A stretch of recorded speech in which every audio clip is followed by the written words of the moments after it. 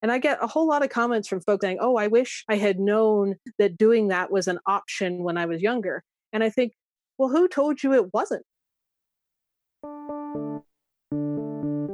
Welcome to the Tiny House Lifestyle Podcast, the show where you learn how to plan, build, and live the tiny lifestyle. I'm your host, Ethan Waldman, and this is episode 89 with Ariel McLaughlin. Ariel has lived off-grid in a tiny house in the Wyoming mountains for just about 6 years now, and she has a lot of firsthand experience on how to deal with things like heat and water and electricity when you don't have a reliable 365 days a year of sunshine. Ariel is really detailed and a generous guest who offers lots of inside looks at how she does different things in her tiny house. And she also does this on her wonderful YouTube channel. I had Ariel back on the show today. She was actually the second ever guest on the Tiny House Lifestyle Podcast to kind of give us an update on tiny house living after 6 years and talk through some of the systems that I get the most questions about, namely living off-grid and heat. It's a really great conversation, so I hope you'll stick around to learn a lot from my guest, Ariel McLaughlin.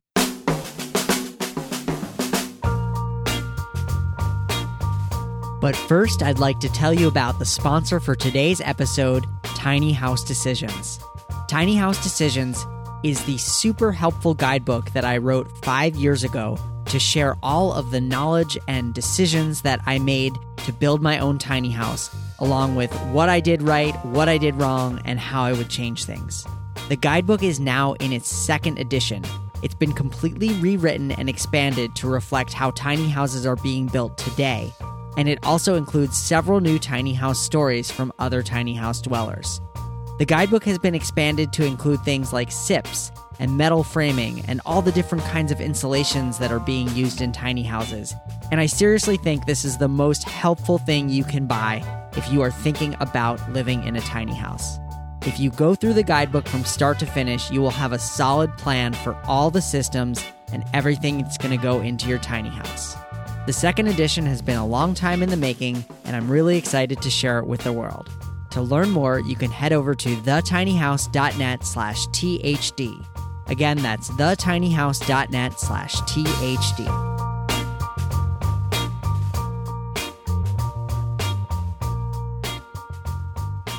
All right, I am here with Ariel McLaughlin. Ariel has lived off-grid in a tiny house nestled into the western mountains of Wyoming, a little over 6,000 feet above sea level since 2014. She splits her own wood for heat, carries water by hand, uses a compost toilet, and attempts to grow as much of her own food as possible between the weather and the wildlife she's surrounded by. As a child, Ariel was fortunate enough to be able to spend much of her free time exploring and playing in the woods. Little has changed now that she's older. She moved into a place with bigger woods and still enjoys spending her time outside, hiking, backpacking, gardening, and photographing the natural world with Burley, a wonderful English shepherd who accompanies all of her adventures. She loves sharing what she's learned about living in a tiny house, being off-grid, living in a very cold climate, shoveling lots of snow, gardening, cooking, nutrition, backpacking, heating with wood, composting, wildlife, and more. Ariel McLaughlin, welcome to the show. Thanks for having me here. It's great to talk again. Yeah, it's great to have you back. We were chatting before we started rolling, and you were episode number 2. And that was quite a while ago. I'm not even sure what episode number this is going to be, but I know it's not number 3. Yeah, this will, I don't know off the top of my head, but it'll be in the high 80s or maybe 90. Nice. So it's been just about 2 years, more than 2 years. I think I've heard somewhere that most podcasts don't get past 5 or 6 episodes or something like that. So yeah, that's true. I think, most just give up because it's a lot of work to put the show together, but it's one of my favorite things. Well, I'm glad you're doing it. I enjoy listening. Well, good. We were actually also chatting during the pre-roll because, in your bio, you mentioned that you love sharing what you've learned, and that is absolutely the truth. I mean, your YouTube channel really documents your daily and seasonal life in your tiny house. What motivates you to keep sharing your journey when it seems like so many other people kind of stop sharing after they're done with their build? I guess maybe that people are still interested. I kind of started, so I didn't build mine myself. Mine was built for me. So I never had a build to document. That wasn't why I started. I kind of started because there was some issues with specifically living in a little house on wheels in a very, very cold spot that when I was trying to figure out how to do them when I first moved in, I'm sure other people had done them, but I couldn't find anyone who had written down what they did or how they did or how it worked out. And so I thought, well, if I'm going to learn it the hard way, I may as well write it down because I'd started with a blog years before I got into doing videos. I thought, well, surely 2 or 3 other people in the future are going to want to do this. So maybe they can at least, benefit from my experience. And it kind of grew far more than I ever dreamed. And people still have questions. I had one of my good friends when I started after like 4 blog posts or something like, yeah, that's never going to go anywhere. You're going to have everything. I mean, it's a tiny house. Everything's going to be covered and no one will be interested anymore. And somehow, heading into my 6th year and hundreds of blog posts and heading for 600 videos later, I still get questions every single day. So I guess I'll keep answering them. And I guess it's one of the things that keeps me doing it is it's very encouraging when I do get a message or a comment or an email from somebody who says, hey, I'm building mine and that was really helpful, or I'm trying to design mine and I couldn't find anyone else who answered this question, or I'd never thought of that and thanks for saving me from making that mistake or whatever. So that's encouraging if it's actually helping someone somewhere to keep doing it. Cool. One thing I've noticed in my tiny house, which is also situated in a cold northern climate, is that the extreme conditions test all the systems and stuff breaks when you least want it to, usually when it's well below zero. So I'm curious what and I also try to reframe those things as like learning experiences. It's like the system didn't fail. I just learned how to improve the system. So I'm curious, what are some recent things that your tiny house systems have taught you? Well, for one, I'm sure you know this, but that's not unique to tiny houses. I do live in a super cold area and I live around a lot of very, very huge houses. The folks who own the property that I've been living on for years now, their house would hold, I did the math the other day, something like, if I remember right, about 90 of my homes would fit inside theirs. So there's a lot of very big houses here, and they have the exact same thing happens. Everything that's going to go wrong or break or stop working happens when it's minus 30 degrees outside. It doesn't happen when it's 65 in the summer. That's just how things go. Recent things that have gone wrong here, I can't say I've had any recently because I think I've been here enough years. I've kind of got all those things worked out in the first couple. That's awesome. So things that have gone wrong, but not recently, would be my first year here. I first started out with just a built-in propane vented heater, and it requires electricity to ignite and run the fan. And that quit, of course, when it was a week that it was 30 below, and I had the flu, and I was on the couch throwing up, and I had no heat. And it was a weekend because these things always happen on a Friday night. And anyway, in the process of getting that fixed, I decided that was the end of me only having one heat source when I live somewhere this cold.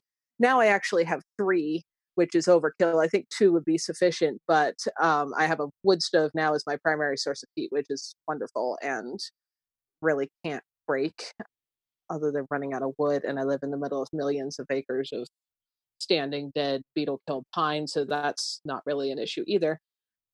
And I have a little backup propane heater that it's not vented, but it does work without power should I have no power. So heating issues now, whatever happens, I now have 3 different options to stay warm, so that's no longer an issue. The other thing related to being really cold that I had a problem with once is one time I had my drain freeze. So my sink drain goes outside and drains into basically a rock pile, which is what I live on. I live in the Rocky Mountains, but onto a rock pile that goes down 25 plus feet that kind of, filters the water, the gray water, and it feeds trees and so on. I've never had a problem with that freezing except for when I was doing something that I hadn't thought about being stupid. Taking frozen ice chunks. I had a cat at the time, and when their bowl would freeze, I would just dump the frozen, chunk into the sink and refill it with liquid water. And so that ice chunk would just sit in the sink and very slowly melt and drip really slowly down the drain. And so ice melt, of course, is not very warm water to start with. And dripping very slowly down the drain, one drop at a time as it melted, led to it freezing up on the bottom end of that drain. And again, of course, it was very, very cold. And that became a major project. I had to hook my generator to a heat tape, which is on the drain to melt it to get it running again. I have never had a problem before or since. I've just learned when it's really cold, don't leave ice melting in the sink. If you've washed your hands, even with room temperature water, or done dishes with even mildly hot water and it all goes down at once, nothing ices up, and it's just never been a problem. But I have learned, do not leave ice cubes or chunks melting in the sink when it's cold. That's too funny. I've actually, I froze my drains. We were on kind of water restrictions, and so we saved some water in the sink for dishes overnight, which the sink does not seal perfectly. It slow drip. Okay. And so same issue. In the morning, there was about half as much water in the sink, and it wouldn't go down because it had just dripped down and frozen. And as long as you're running more than a drip at a time, I assume yours hasn't frozen either. Same thing. Other than user error, I've never frozen the drain. The drains have never frozen other than from user error. So yeah, I think that's the things in the years that I've been here, and they were back more toward the start, that were fairly major inconveniences when they did go wrong. But having worked those out, now I don't do those things anymore, or I have other backups, and so they're no longer an issue, thankfully. Is your water carry in? It is, yes. I live in a spot that's fairly far from a well. I live on the side of a mountain here in the Rocky Mountains. Drilling a well would possibly or possibly not produce water, even if I wanted to do that. The closest well I know of is about a half mile from me, and it's about 300 feet deep, and it hit cruddy water. Like, you could irrigate stuff with it, but it's not water you'd want to use for drinking anyway. Plus, I'm not on my own land, so drilling a $50,000-$60,000 well is just not logistically something that makes sense. So I do live near a small creek that flows most of the year. In the winter, that's debatable depending how cold it gets. It may freeze solid, but all summer I can use that for outside watering gardens and such. But my drinking water and everything in my house, I actually have a neighbor that lives up the road that has an excellent well, and I just drive there, fill up my water jugs, dump them into my tank, and then I have water. So that also helps with the freezing issue, because other than the very end of my drain pipe going outside, everything on my water system is internal. So there's no hose coming in or line coming in from a well or anything else that could freeze up, unless my whole house were to get so cold inside that everything froze solid. The rest of my water system cannot freeze, which is helpful since I'm in a cold spot. And what do you use for a hot water heater, or do you have a hot water heater? I do. I have a 10-gallon tanked propane heater, actually. I know a lot of people, especially in tiny houses, seem to be big fans of, or at least like the idea of, the instant on-demand ones. You probably know Christian and Alexis. They visited me with their tiny house at one point. I've had a few friends visit, and that's always great when you have a small space, when your friends bring their own house when they come to visit. They had an on-demand heater, and they were here. It was spring, but it was still really cold, and they discovered something I hadn't actually thought about before. But with how cold the ground temperatures are here and how cold well water is here coming out of the ground, their on-demand heater was only able to produce lukewarm water while they were here. It was just such a big temperature differential. It was never able to give them hot water. So that getting to see their experience made me thankful that I do have a tank water heater. So I do have very hot water when I want it. And I've never been able to measure specifically its propane use, because it's the same line that goes to my stove, my range, for cooking and such. But I only fill my propane tanks about every other year. So it's not a big draw. So I've been very happy with that. Are these setup. Big propane tanks? I have 300-pound tanks. I have a little one for backup in case of emergencies, but when it's really cold, the small ones don't tend to vaporize Yeah. adequately. So it's nice to have the 100 pounders. And if I fill them, yeah, I usually only have to refill them about every other year.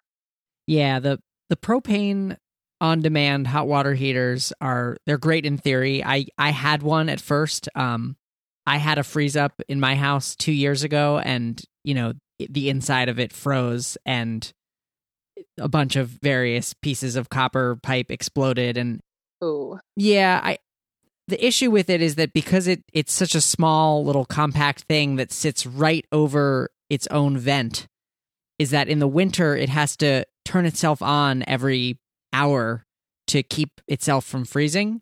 And so if you have any kind of power outage or propane outage, you have a very short window of time before that thing is going to freeze. So when that did happen, I reevaluated and decided to go with an electric tank. And it's 7 gallons, and it's plenty for washing dishes and even a shower.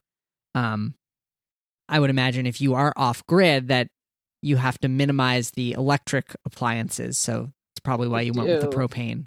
Yes, I do have some power here. I have a very small solar setup, so I can plug in my laptop, charge a phone, occasionally turn a light on, though in the summer, I'm so far north, the daylight hours are longer than I want to be awake anyway. And in the winter, I use a lot of oil lamps and such, but I do have a small amount of power, but anything that's a big electricity user is not a good thing, especially to rely on, even though my power doesn't go down if the grid goes down here. I've had a few things break with that over the years where a wire came apart and it was a few days before I could get a connector to replace something that had cracked or something like that. So yeah, all the things I really rely on, especially like keeping warm since it's cold so much of the time. I don't want to be dependent on electricity for that to work. Yeah. So you mentioned that you have a generator. How can you kind of describe that system and how that connects in with your solar? Is this something that turns on automatically, or is it something you have to run yourself? And how often do you run it in the winter? Yes, it is. So there's multiple parts there. Mine is manual. There are options to set up something like this that would turn on automatically. I don't have that. They're usually a little more larger, more expensive, and so on to do that. So I just didn't. So the way mine works is I have a battery bank in the house, and it has 2 separate feeds that charge the batteries. One is my solar panels, and they come through a charge controller that just makes sure they don't, if it's really sunny, the batteries don't blow up from overcharging. And then from the other side comes the same thing, electricity generated by a gasoline generator that also goes through a charge controller for the same reason. And in the summer, how often do I do it? It varies so much seasonally. In the summer, I never turn it on. In the spring and fall, I don't usually turn it on, but occasionally if you get spring and fall here can be pretty snowy as well. If you get a long stretch of very gray or very snowy days with almost no sunlight, there can be a few times I turn it on. In the middle of winter, the shortest days of the year, December and early January. Again, it varies a lot. If we get sunny days, even with the shorter hours of daylight, I might have to start it once every 5 days or so just to kind of catch up the batteries because they're getting some charge every day, but they're getting a little behind. And if we get one of the stretches of time where it just dumps feet of snow every day for days in a row, which means there's virtually no sunlight coming in, I might have to start it every 2 or 3 days for a little bit to catch it back up, but that's usually only for a short time. So it's a bit complicated to answer because I can't say, oh, I start it once every 10 days through the year or something like that. But if you have a solar system and you can't just completely go without electricity when the sun is not shining, if you have anything that requires or relies on having the power there, even if it's a small amount, you probably are going to have a generator or some way to back that up, especially if you live somewhere northerly and potentially snowy and cloudy. I guess maybe if you live in the middle of a sunny desert near the equator, maybe you can not have any backup. Yeah. Well, this is a good reminder because I hear this concern a lot from would-be tiny house dwellers that they want to be off grid and they're really worried, like, is it going to be enough? Am I going to have enough batteries? Am I going to have enough panels? And adding a generator to your setup is not all that expensive, and it's not a big deal. Like, if you have to run the generator every couple of days to top your batteries off, like, so be it. Yeah, and it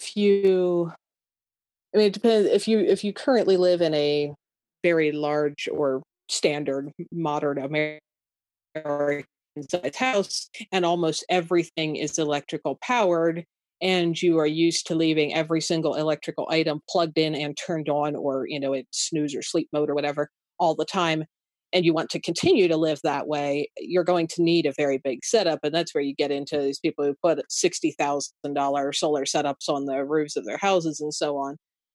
That's not what I choose to do. I choose to use electricity for very, very limited things here. So it allows me to have a very tiny setup, and it was not expensive to put together. I have details and all that. It cost me about $3,500 for everything: batteries, panels, wiring, and that included the generator.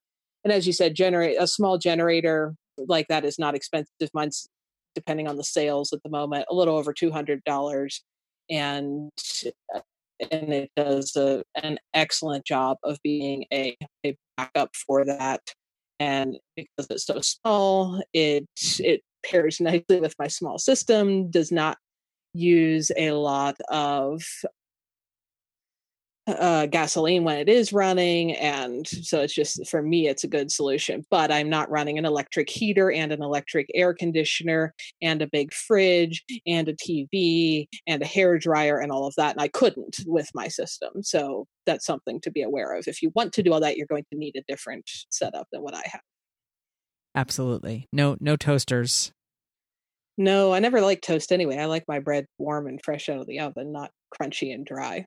I mean, when it's fresh out of the oven, it almost is toast, but it's like the freshest, nicest toast. But toast, I've always thought, makes bread taste stale. I know most of the world loves toast, but to me, it's always been, why do you want your bread dried out like it's been sitting on the counter for a ridiculous amount of time? I want mine fresh. I don't know. I'm a toast lover here. We're going to have to agree to disagree. That's good. You have enough power, I hope, to run your toaster then. Well, I don't have a toaster in the tiny house. I have a small oven that we use to toast. Gotcha. Yeah, so I built my house.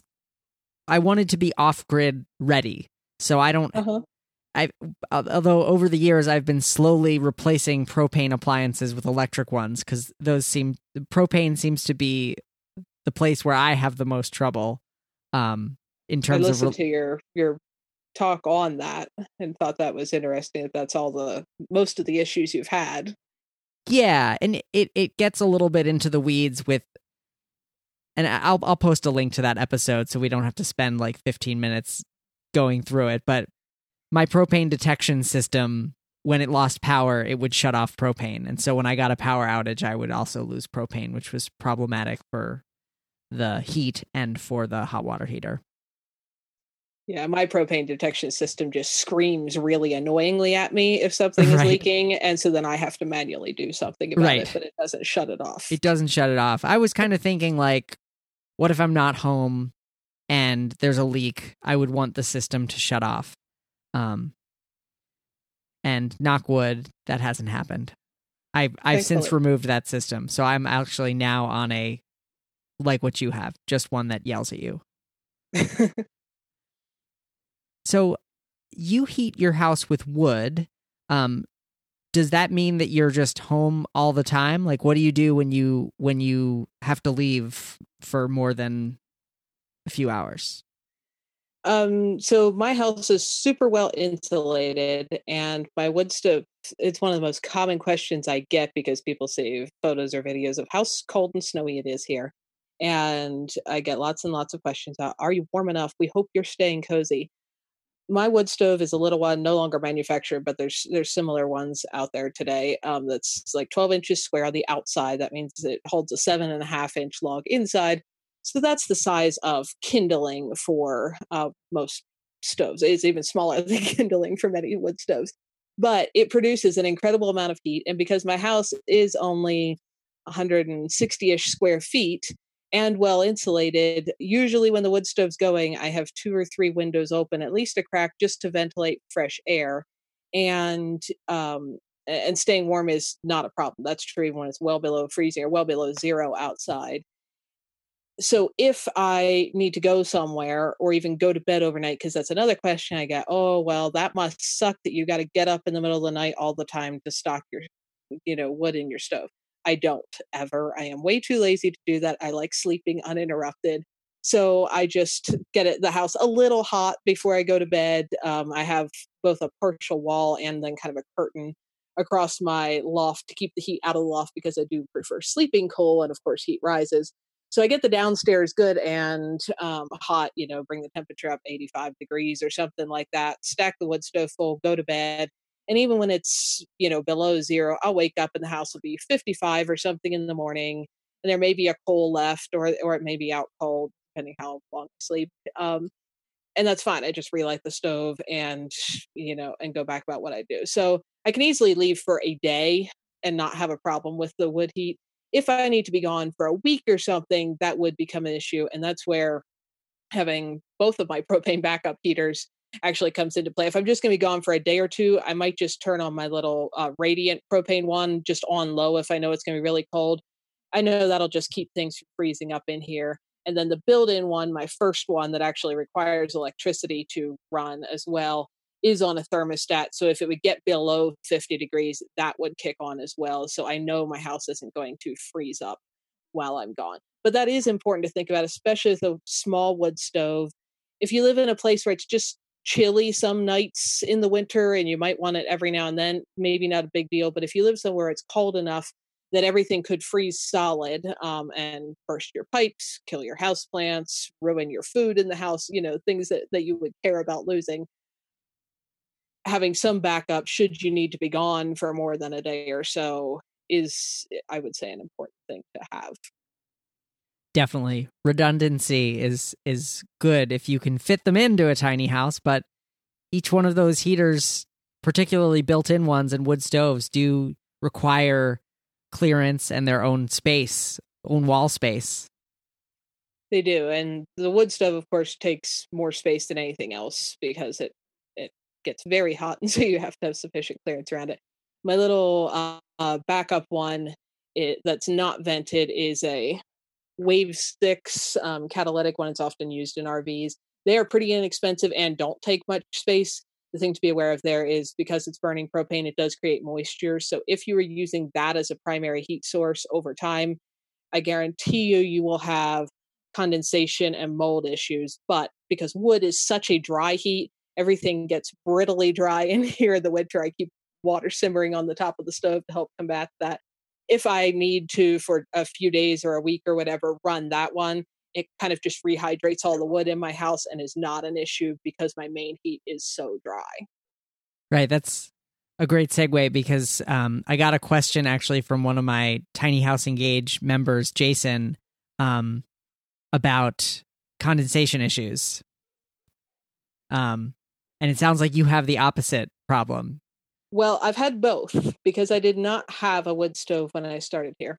I'm going to move my camera here for 1 second. My puppy dog is squirrel chasing, and I'm not sure if the camera can hear that. Come on, Burley boy. A little bit. Come on, baby. The squirrels are fine. We can let them be in the tree. Save that noise. But it's so fun. It's fun, but he's kind of figured out that barking doesn't make them come back down, unfortunately, as much as he wishes it would. When I first had just a propane heater, I actually had a huge condensation issue, and that was even with the vented one. So before I had my catalytic one, and that is, of course, designed to help prevent the moisture buildup of burning propane. So possibly none of my condensation was actually caused by the burning propane, but it was not removing moisture from the air like a wood stove does. And so just the fact that it's a small space and I'm a person who breathes and cooks, and I don't actually use the shower in my house, so it wasn't even condensation from showering moisture, but partially because the temperature differential is so great here in the winter. It can easily be 100-degree difference between inside and out. I would just get water, condensed all over my windows, running down, soaking into the wood window frames out for multiple inches. And even if I mopped up all the water, with a rag on the windows several times a day, I was still getting, mold then starting to grow in the wood and such. So that was a big issue, and is one of the reasons why after my first winter here, I decided a wood stove was worth the space that it takes, in the tiny house. Because I thought about it when I first moved in, and thought, that's just going to take up too much space, and I don't think I'm going to go that route. But one winter with that kind of condensation problem was enough to convince me that the trade-off of making space for a wood stove was absolutely worth it. And again, I live in an area where I have excellent access to a unlimited virtually supply of dead firewood. So that made that an easy choice for me. But since installing the wood stove, I have not had any condensation issues. So I've dealt with both. Got it. And so you don't have any kind of ventilation system other than the range hood that I can see behind you. No, well, there is actually a fan in the bathroom too, but again, because I don't use the shower in there, I don't typically use it. No, if I was starting over, I would probably build in one of the heat recovery exchange air systems. I forget what they're properly HRV. called. Yeah, something like that to circulate air. Since I have a wood stove now, which like wood stoves do, has a tendency to just make everything really hot, I get lots of ventilation because I just open windows. So that's been my solution. But I would recommend if you're building a tiny, and I guess there's probably different area issues with being in very warm areas. Haven't dealt with them, so I can't speak to that. But at least if you're in a very cold area, being able to exchange air is important because in a small space, just your breathing alone, or if you have you and a dog breathing or anything like that, does make more moisture than you would realize because that's just spread out much more if you're in a bigger space. Right. And those HRVs can also help remove moisture from the air if you're in a really moist climate like the Pacific Northwest, for example, where you might get cold and also moist all at the same time. And of course, you can add a dehumidifier. There's some non-electric options, but generally they use electricity. So that wasn't something I wanted to run full time just because of its power draw in my little system. In my area, it's generally so dry that in bigger houses, most people are running humidifiers, not dehumidifiers, to keep the moisture level acceptable. But in a small space, that was still an issue, which did surprise me a little bit. Knowing I live in a dry area, I hadn't thought I would have a problem with condensation, and I still did. So that's something to be aware of. Good to know. Another question from the community is, do you have cold floors, and how have you dealt with them? No, I do not. And I am, I guess, like many women, I typically get cold feet and sometimes cold hands. That's the first thing that gets cold on me. So I have a few factors. Wood being a radiant heat makes everything around it hot. And that is another reason I love it compared to my vented heater that just blows warm air. And if you open the door and walk outside, all your cold air or warm air just kind of falls out and everything's cold again. Wood is a radiant heat. So when I touch my table, the counter, whatever, the floor, it's warm because it's absorbed the heat. So that helps. Two, I have a cork floor on that's the surface layer on my flooring, and I absolutely love it. Cork is much warmer than even hardwood to the touch. I was like wood floors, but now I've decided cork floors are by far my favorite. It's why people use it for handles on trekking poles or fishing rods or something, because it doesn't hold cold. I can't explain to you scientifically how that works, but it's warm to the touch, or at least not cold to the touch. It just doesn't conduct cold through it very well. And then most of the winter, not right at the moment because we are having such a low snow year so far this year, but most of the year my house is thoroughly skirted with snow because I get so much of it, it just piles up, and I use that as my skirting. So the temperature under my house is at least a few degrees warmer than the actual outside temperature. So that probably helps as well. Plus there is a lot of insulation in the floor. I think it's R26 or something. So cold floors have not been an issue for me, which is very nice because I do a lot of I'm not good at behaving myself in normal ways, like sitting in chairs like this. So I do a lot of work sitting on the floor or laying on the floor and things like that. So I spend a lot of time on my floor. That's great to know. I hadn't considered that as one of the benefits of a wood stove, being that it radiates that heat out and actually warms up your floors. 'Cause my floors are chilly. You have to wear slippers in the house in the winter, otherwise your feet definitely feel it. Yeah, and I run around barefoot or in stocking feet most of the time, and I still people see me like in a tank top barefoot in the house when I'm showing it being minus 30 degrees outside, and I still get questions out, "Oh dear, are you warm enough?" It's like, Wow. well, yep, I am actually. Can't you tell? What insulation was used in your house? Mine was spray foam, and It's that 2x4 all around too? it is 2x4 all around. I think the floor is actually 2x6. Okay. So there's a little more on the floor and a little more on the roof. I think the walls are R21 with that 2x4, and I've got cedar siding on the outside, and pine paneling is the whitewash stuff you're looking at here. Right. Um, but it is very well insulated, and so just when you get it warm, even when the wood stove's out cold, it holds that heat for quite a while. Even if you open the door and all the warm air falls out, all the stuff is still warm, so it goes right back to being warm. That's awesome.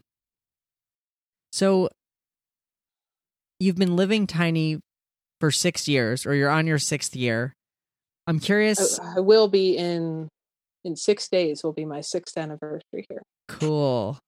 So you moved in right as winter started. Yes, I do Bold. not recommend going off grid in a Wyoming winter right at the beginning of winter if you have options, but that is what I did, and I survived, and I'm still here. Nice. And you're much stronger for it, I'm sure. It doesn't give you as much space to work out some of the quirks, um, but that also means you work them out right away. And so then 5, 6 years later, you say, "Well, I don't have any problems anymore. I got them figured out real quick because they were emergencies." Right. So 6 years in, the honeymoon period has certainly worn off, and you know,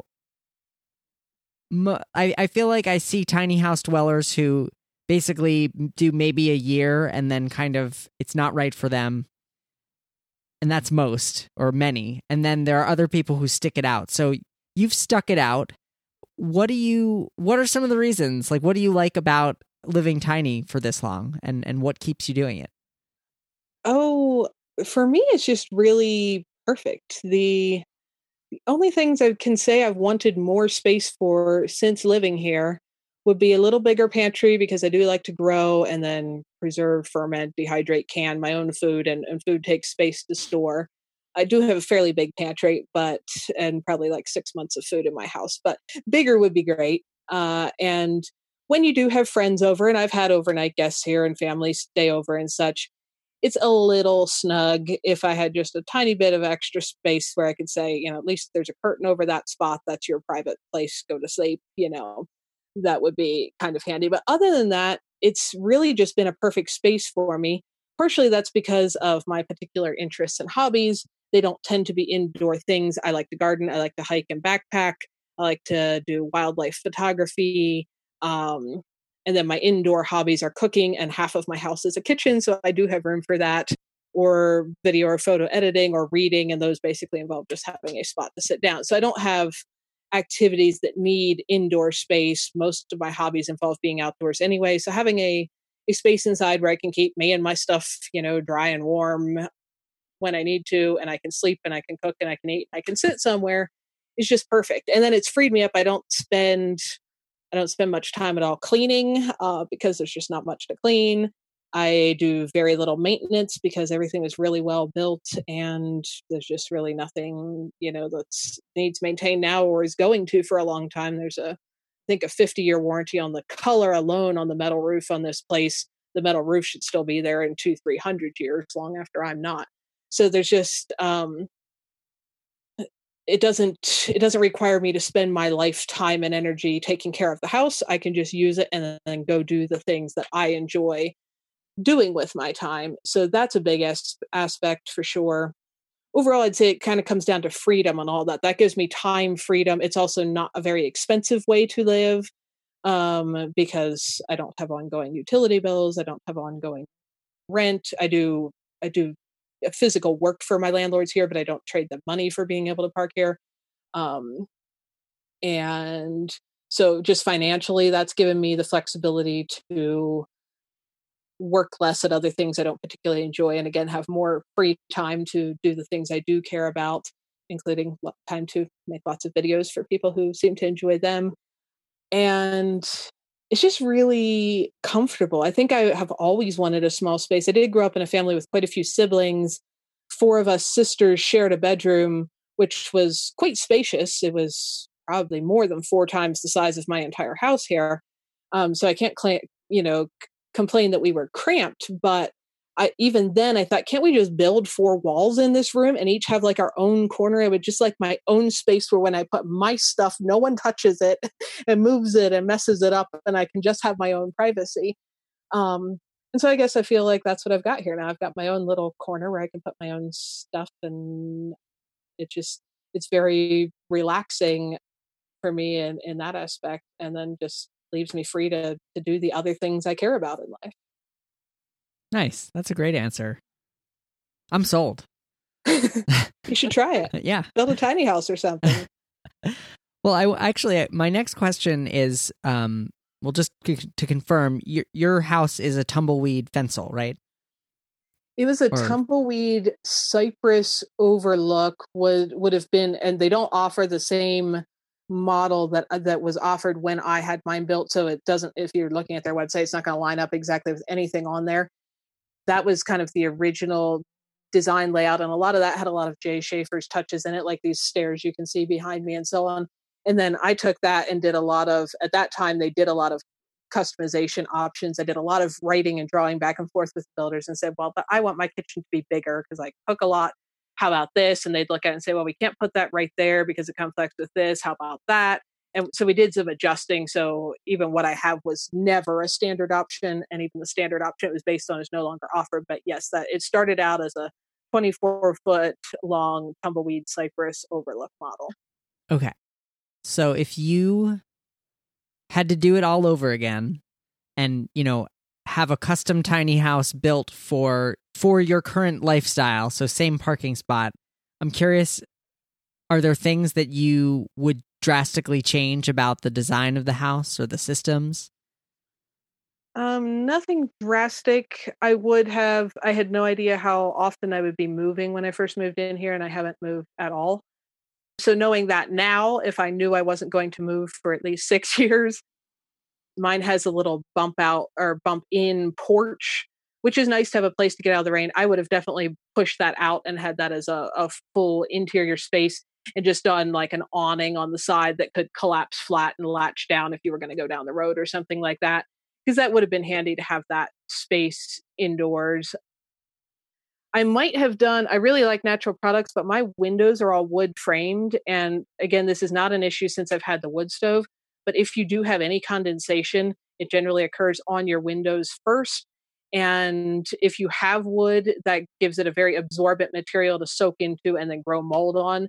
Whereas if you had some kind of synthetic material around those windows that did not absorb water, it'd be easier to mop up just a puddle without having it absorb into the material. So again, it's no longer an issue, but if you have any condensation concerns, and especially are not going to be heating with wood, I probably would have done more of like a composite window frame instead of the natural wood. Other than that, I'm really content with pretty much everything. I would have done a wood stove from day one, but I've now fixed that.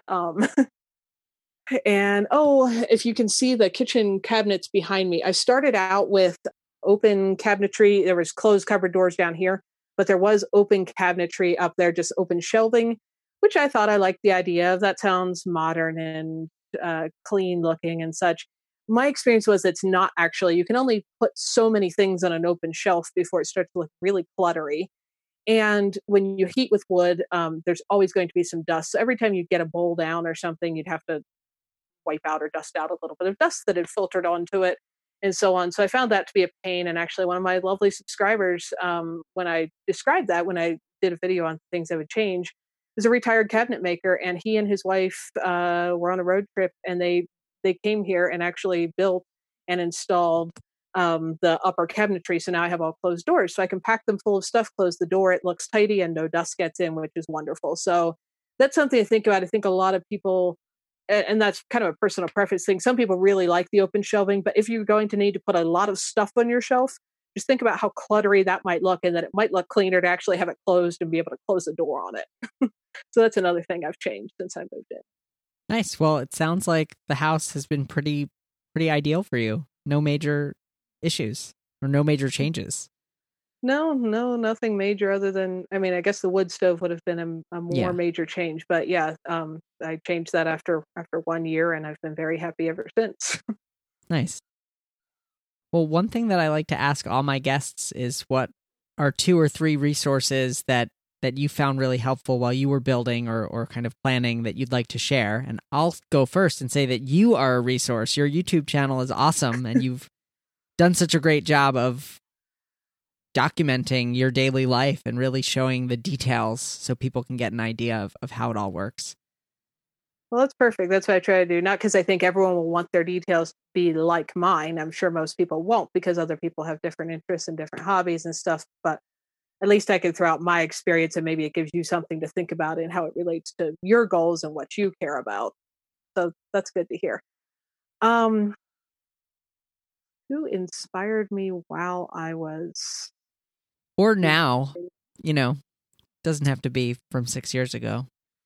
Because I was going to say, when I designed mine, it was actually a very, very short process from realizing I was about to be homeless at the start of a Wyoming winter to moving in here. So that was not, it was not something I had dreamed about for years, like many people. It was a actually somewhat quick solution to an immediate problem. So I can't say that there was a whole lot of other resources that I consulted during that, other than my own life experiences with what I knew I wanted and did and cared about in life. Since then, I find, and there's just so many people that do amazing things that I'm interested in one aspect or another. Um, I do have a composting toilet. I would say Mr. Jenkins' Humanure Handbook, even though I didn't read it until I'd already been using a composting toilet for more than 4 years, um, is super inspiring. And if I still had a flush toilet at the moment, his book would have made me want to get rid of it and start composting if I was not already doing so. So I would say he is inspiring. And again, I care about that not just because it's a toilet that works in my off-grid place, but I also am very interested in soil health and nutrition, and the nutrition of the plants we're growing, and the plants we're growing turning into nutritious food and all of that. So that touches on many aspects that I'm somewhat passionate about in life.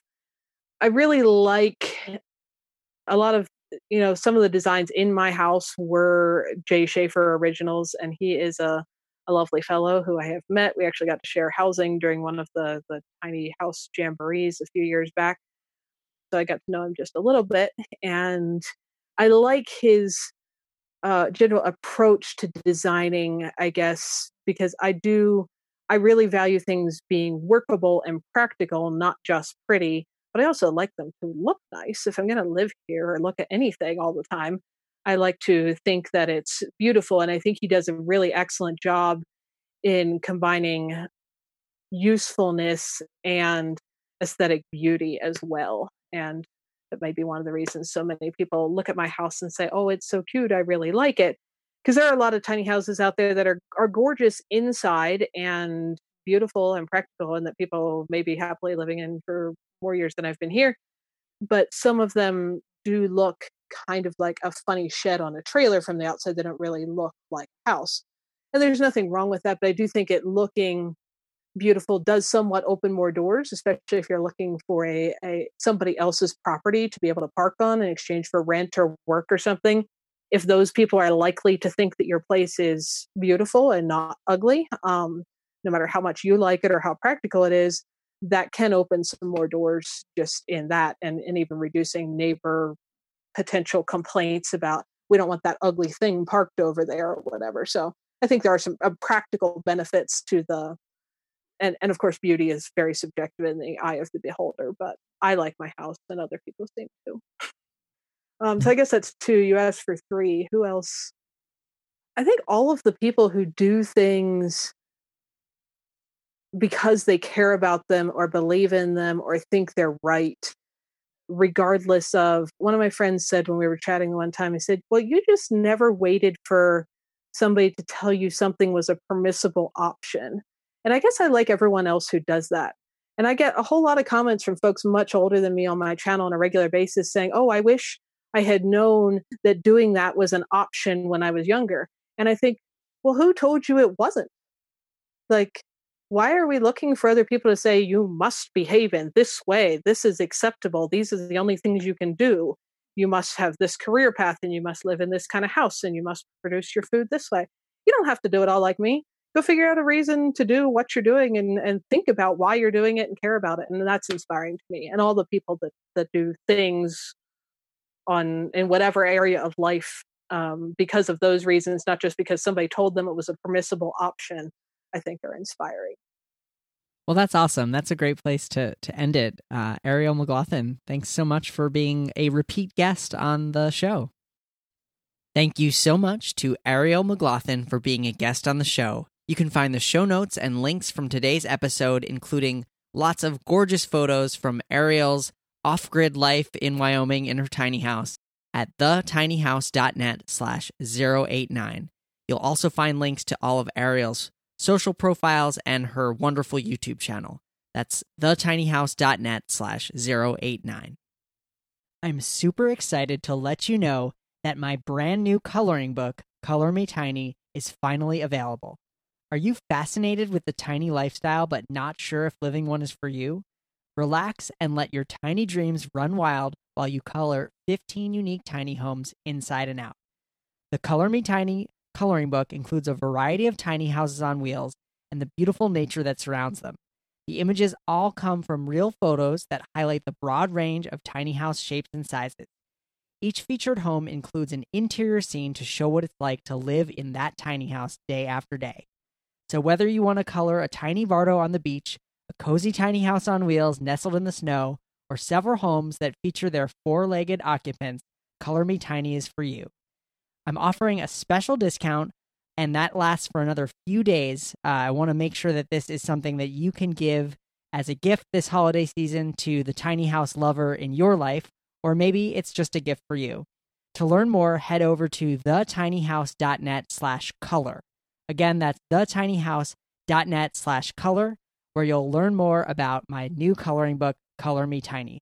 I can't wait for you to start getting creative with this and can't wait to see what you come up with.